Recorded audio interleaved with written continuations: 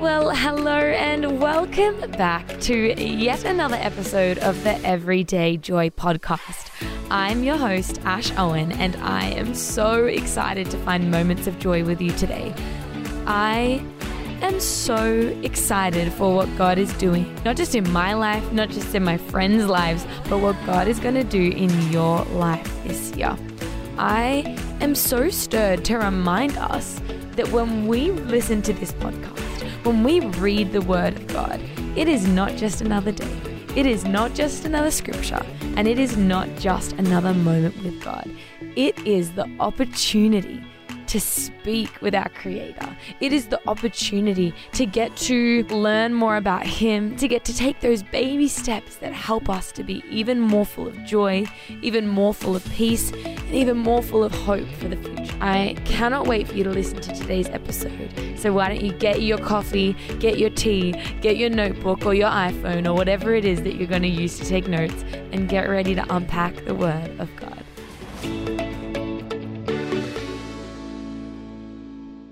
Proverbs 14:29, whoever is patient has great understanding, but one who is quick-tempered displays folly.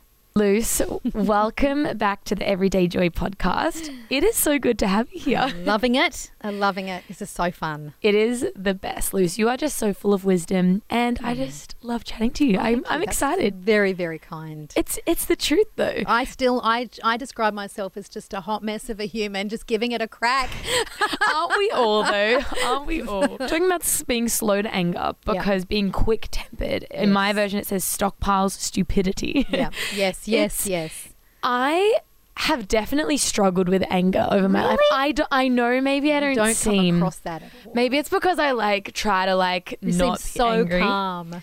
But I think, and I may have even shared this in an earlier episode, I have such a high level of expectation for myself, for other people, for just literally everything. And so I think that when that isn't met, when I disappoint myself, when people disappoint me, I've had to go through a massive journey of learning how to not let that make me really angry and bitter and frustrated, because I know and I've experienced how much a quick response, how greatly an angry response impacts me and impacts my relationships and impacts the way that you resolve problems long term. And so I guess when I read this verse, it's just a reminder for me that you don't have to be right all the time. No. It's a reminder that being composed, taking things in and replying with grace is always better than allowing yourself to blurt out whatever you want to be right. Yeah, 100%. And I don't think this will surprise you, and it will not surprise anyone if they've ever listened to my Brekkie show, but I am a very competitive person, and I would say I struggle with my temper sometimes. I am quick-tempered, and I think that also goes when I've spoken about this, because I suffer from anxiety. When my anxiety is heightened, my temper is it's just no fuse.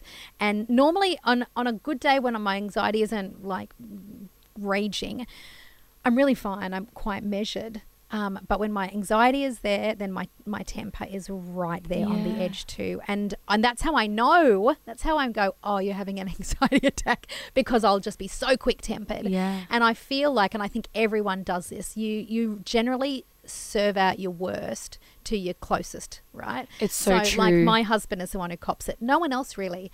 I'm not rude to colleagues. I'm not rude to friends or family. I can take a beat with everyone.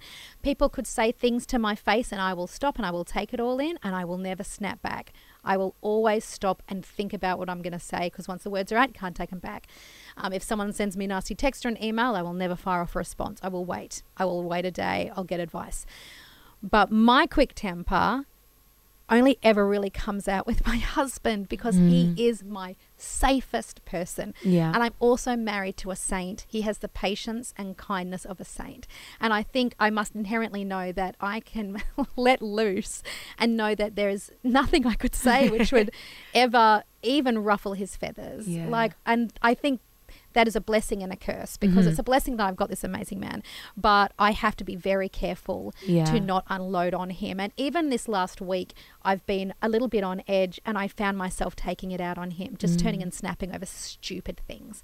And I really had to do the work on myself this week and say to myself, Lucy, this is the man of your dreams. He is an incredible man. You are stressed out. He does not deserve to cop all this. This is not fair. And I kept thinking, over a long marriage, which it will be, this is not going to be fruitful, nor is it something you want to become commonplace, nor is it what you want your marriage to be known for, or nor at the end of your lives, when you're old and grey, you want him to think back about his quick-tempered wife who yelled at over silly things like, don't put that there, or what are you doing, or you're driving too slow. And so I had this realization this week, thinking that things you want to become habits, you've got to just start now, and you've got to do them all the time. So I am trying to, what this verse does, watch my tongue. I don't want to stockpile stupidity. It's going to be a great folly to my marriage if I just keep letting myself be quick-tempered. And the only person who can change this is me. It's all on me. And so that's why I love this verse. It's a great reminder. Just be patient. Just stop. I ask myself, is it worth it? Does it matter? Does it matter? Yeah. And 9.999 times out of 10, it does not matter. Unless someone's life is in danger, it does not matter that he put a mug in the wrong spot. It doesn't matter that he's parked your car in a different spot. It doesn't matter that he forgot to get bread.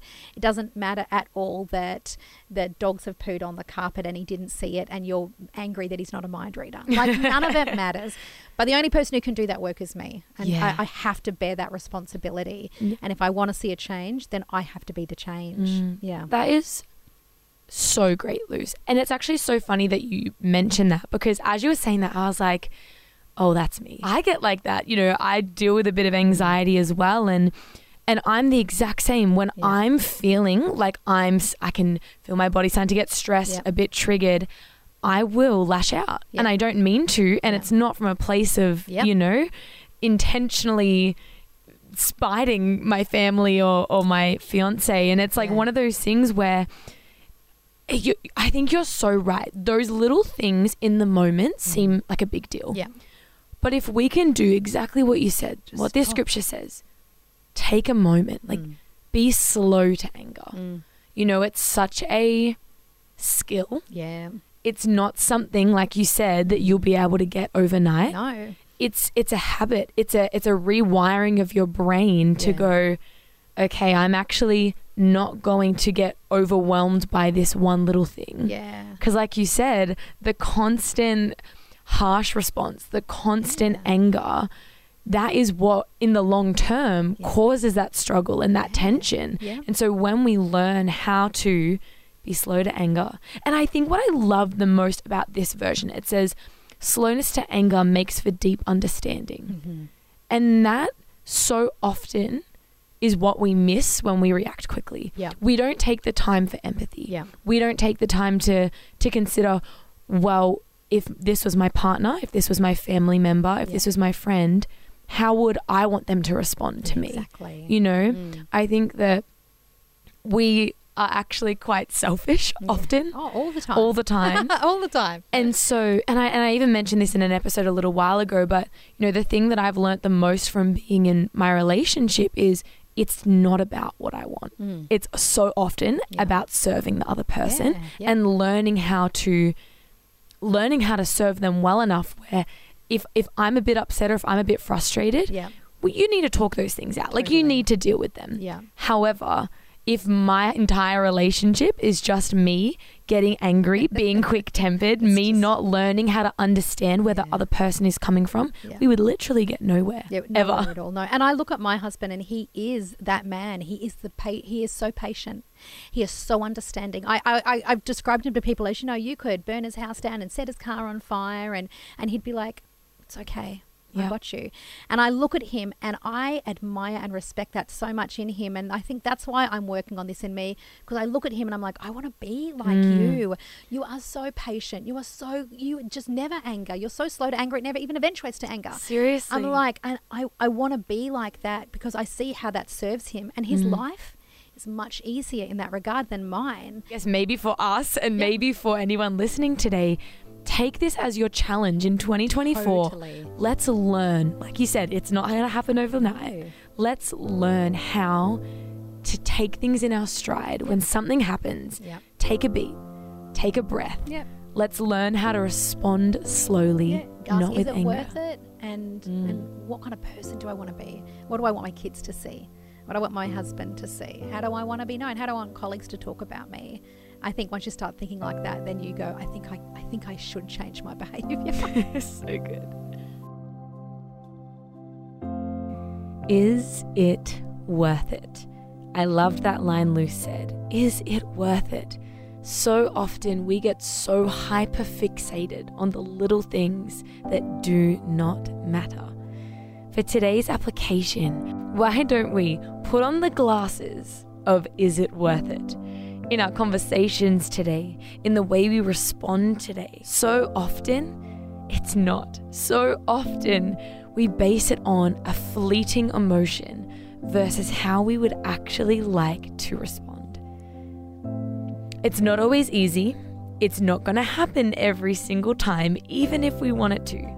But today, I would encourage you to find ways to react with the lens of is it worth it?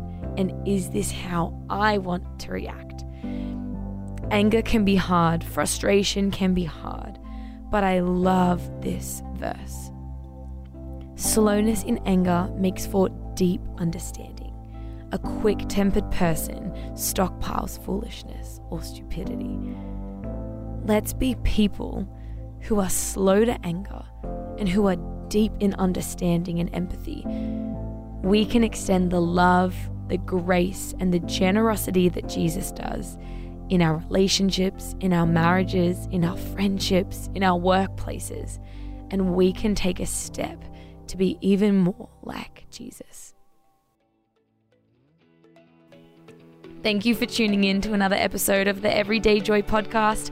I am having a blast. I cannot wait to unpack even more of the Word of God with you tomorrow. But why don't you share this episode with a friend? Why don't you encourage someone? Why don't you share it to your Instagram? We want more and more people to find out about our everyday joy, which is Jesus, which is this podcast, which is all of the incredible people that we get to chat to every day over on the Everyday Joy Facebook community group, over on the Everyday Joy pod Instagram. There are so many ways to get connected and be a part of this incredible community. Until tomorrow, I hope you're able to find moments of joy today.